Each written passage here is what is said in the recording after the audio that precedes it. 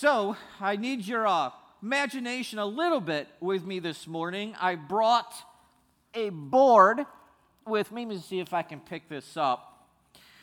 And here's what I need you to imagine, that this is the actual width of the board, about 6 inches. But I need you to imagine that this board is 20 feet long. All right, same width, but about 20 feet long.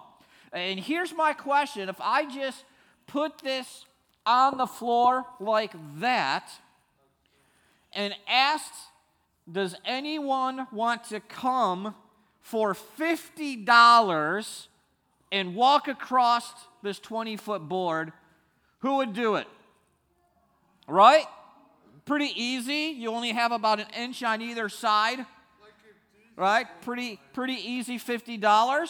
Okay? Right, now let me change the scenario a little bit. So now we're going to take this 20-foot board, and each of these sawhorses here represents a 5-story apartment building. See, now we're going to put this 20-foot board between 2 5-story office buildings. How many would walk across the same board, 50 feet in the air, no netting, no harness? That's your balance or your grave. How many would do it for $50? Right? See, now I want to change one other thing about our scenario here. Right? Still 2 5-story apartment buildings, 20-foot board, only 6 inches wide in between. You're on this roof, and on the other roof is your child, or grandchild, or your dog, or your cat, and they are stuck on this roof with no other way down because their building is also on fire. How many of you would at least try to walk across that board now? Isn't it something? Question just before this, how many would walk across the board and there were virtually no hands? But as soon as we put child, grandchild, or a pet on the other end, almost all the hands went up. What changed between the two scenarios? And that is the why. The only thing that changed is the why. Why it would be worth you going across that board 50 feet in the air, only 6 inches wide.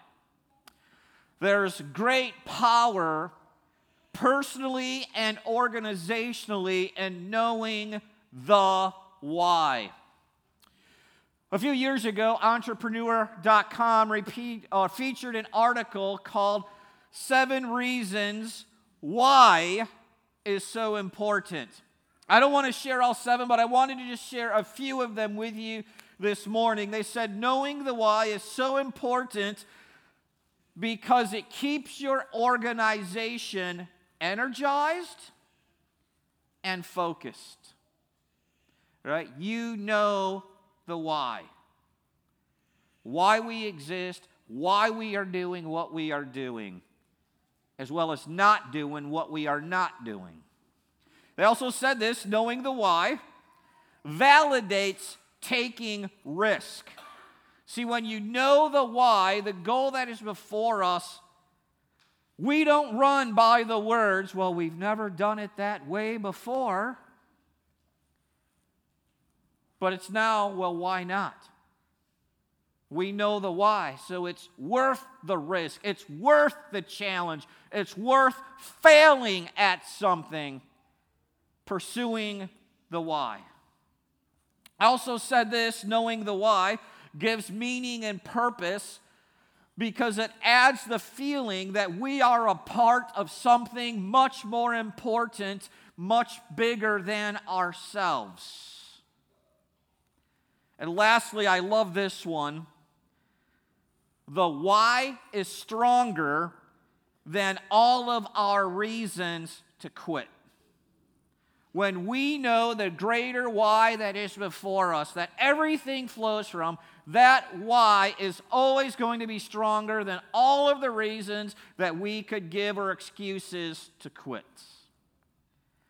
We can't, because that's our why. A few years ago, Simon Sinek, a TED Talk speaker, also said that the importance of a why, if you want to be successful as an organization, as a person, anyway, you have to be clear on your why. Even in the small things, right? The why determines why I'm going to go to bed tonight, probably sometime between 9 and 10 o'clock p.m., rather than 2 to 3 in the morning. Or the why a husband and wife are going to go get marriage counseling together.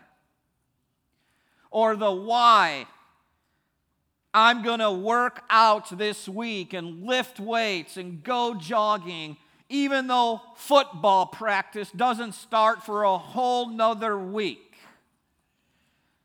The why I'm going to go to class this year and listen to my instructor and take good notes and study for the quizzes and tests and do the homework. You see, the why is vital, isn't it? Because everything else we do flows from the why. So our focus, personally, our focus as a church is not primarily what are we going to do or how are we going to do it, but why are we even doing what we are doing. That is what Paul is going to highlight for us in this last part of chapter 1 in Colossians today. Paul states his why. Why is Paul on this roof willing to go through and risk a great deal to proclaim Jesus Christ to those who are on the other roof? As Paul writes this letter to a small podunk town, Colossae, that he's never even met, he's enduring great suffering. Paul is willing, because of the why, to be shipwrecked, to be beaten, to receive lashes, to be stoned and left for dead. He's willing to suffer hunger and thirst and cold and sleepless nights. He is even willing to be imprisoned for that why. And here is his why, not just for Colossians, but even for us today. Paul says in verse 28, Him, Jesus Christ, we proclaim, admonishing and teaching everyone in all wisdom, so that we may present everyone mature in Jesus Christ. For this I toil, struggling with all his energy that he powerfully works within me. That word toil really means hard physical exertion. When you are just absolutely dead and you're dragging yourself for your next step. You've put it all out there. And that word struggling is used in other contexts for soldiers who are in battle, or for Olympic athletes who are leaving it all out there on the field.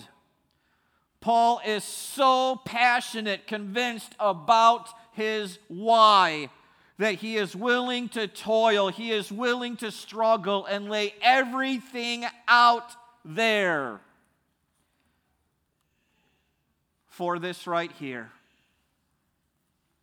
He proclaims Jesus Christ at great suffering and personal cost, so that we may present every single person mature in Jesus Christ. That is the why.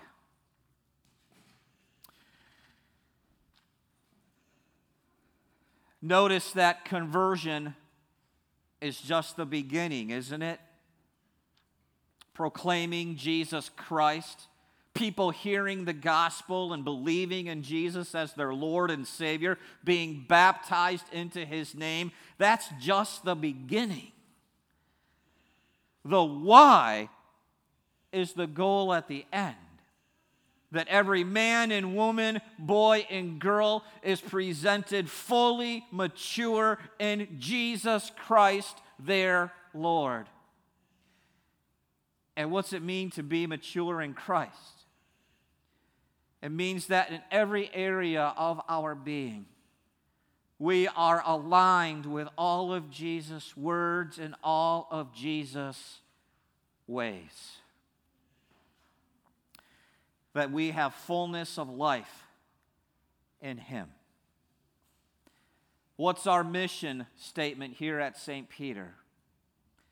Leading people to a full life in Christ. That we may present everyone mature, fullness of life in Jesus Christ.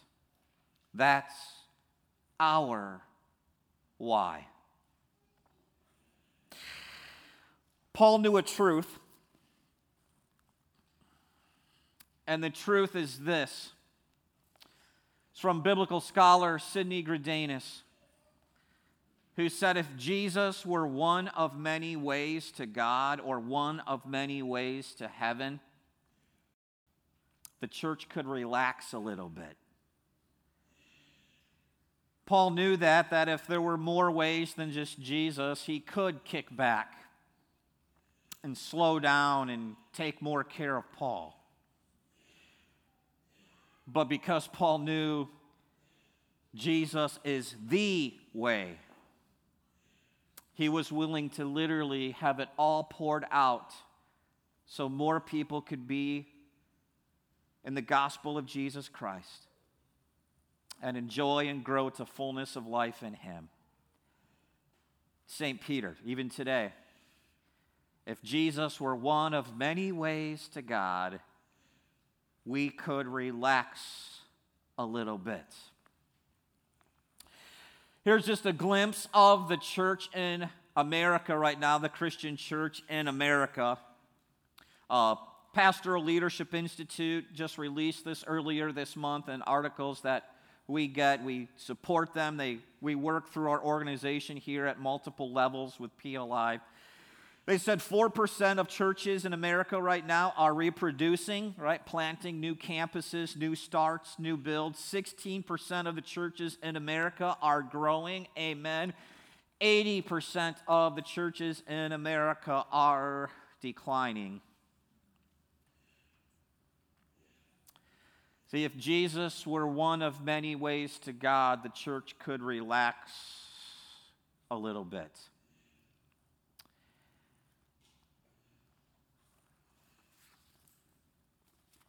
But in this world that is lost, we know that Jesus Christ is the message of hope and of reconciliation and of peace with God and of a life filled with meaning and purpose and of eternal life with God in heaven. And it is Jesus Christ, right? Him we proclaim, who gives meaning to marriage and home, who gives meaning to work and leisure. It is Jesus who gives meaning to personhood and citizenship. That is why Him we proclaim,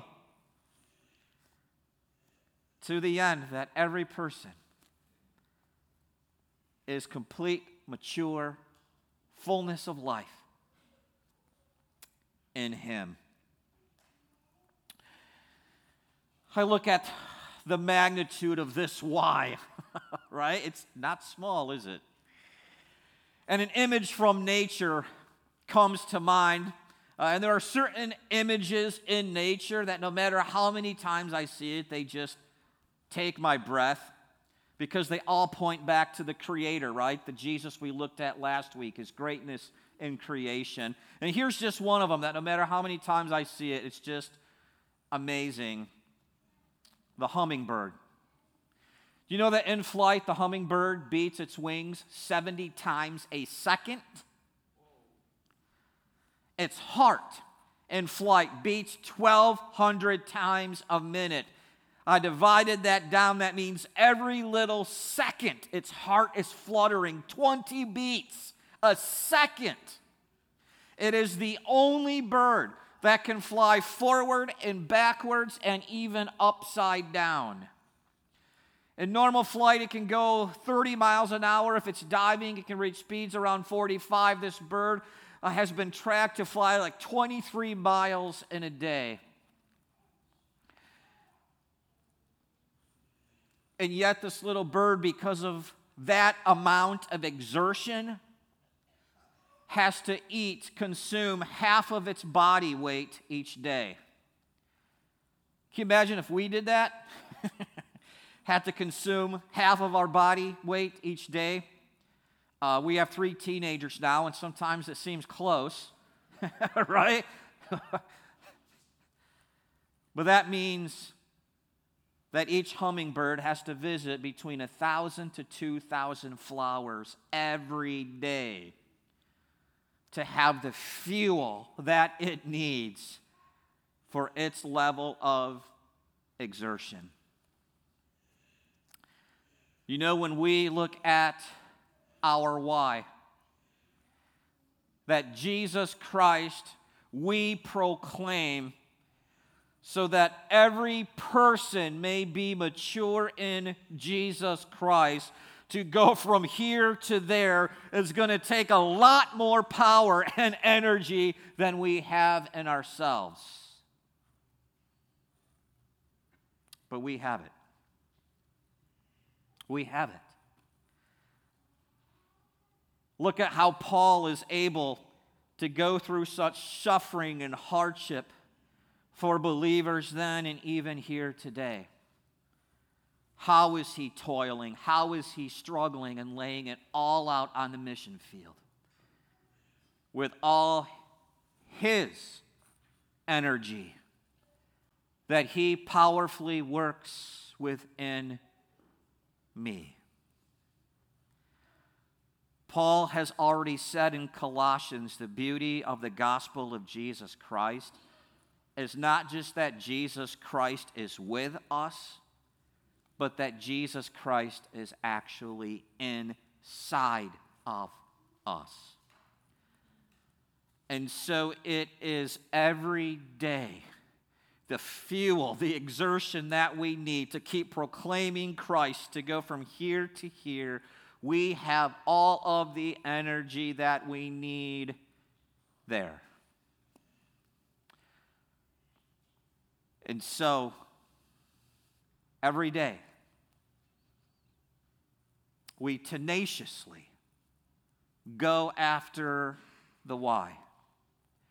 Proclaiming Jesus Christ in our church, in our school, in our homes, in our marriages, everywhere we live, work, and play. No matter what the cost is, the risk to go from here to here, so that every person, every man, woman, girl, and boy is mature in Jesus Christ. And on the day when Jesus comes back in all of his glory, he is going to fully and finally bring everything, including you and me, to our full completion in him. That's our why. Everything we do and don't do flows from that. Amen. We have some questions that we're going to look at later during our upper room time to help personalize this word of God that we've heard at the end of Colossians 1 and thinking more about our why and what this applies and looks like in our own life as we too walk with Jesus. Let us now take some time to go before our Lord, knowing that we have a cross and an empty tomb that we can go to, right? This is God's why. God so loved the world that he gave his only Son. But we also know that we can go to him anytime, any day, and have that grace just wash over us again and again in full and free forgiveness in him.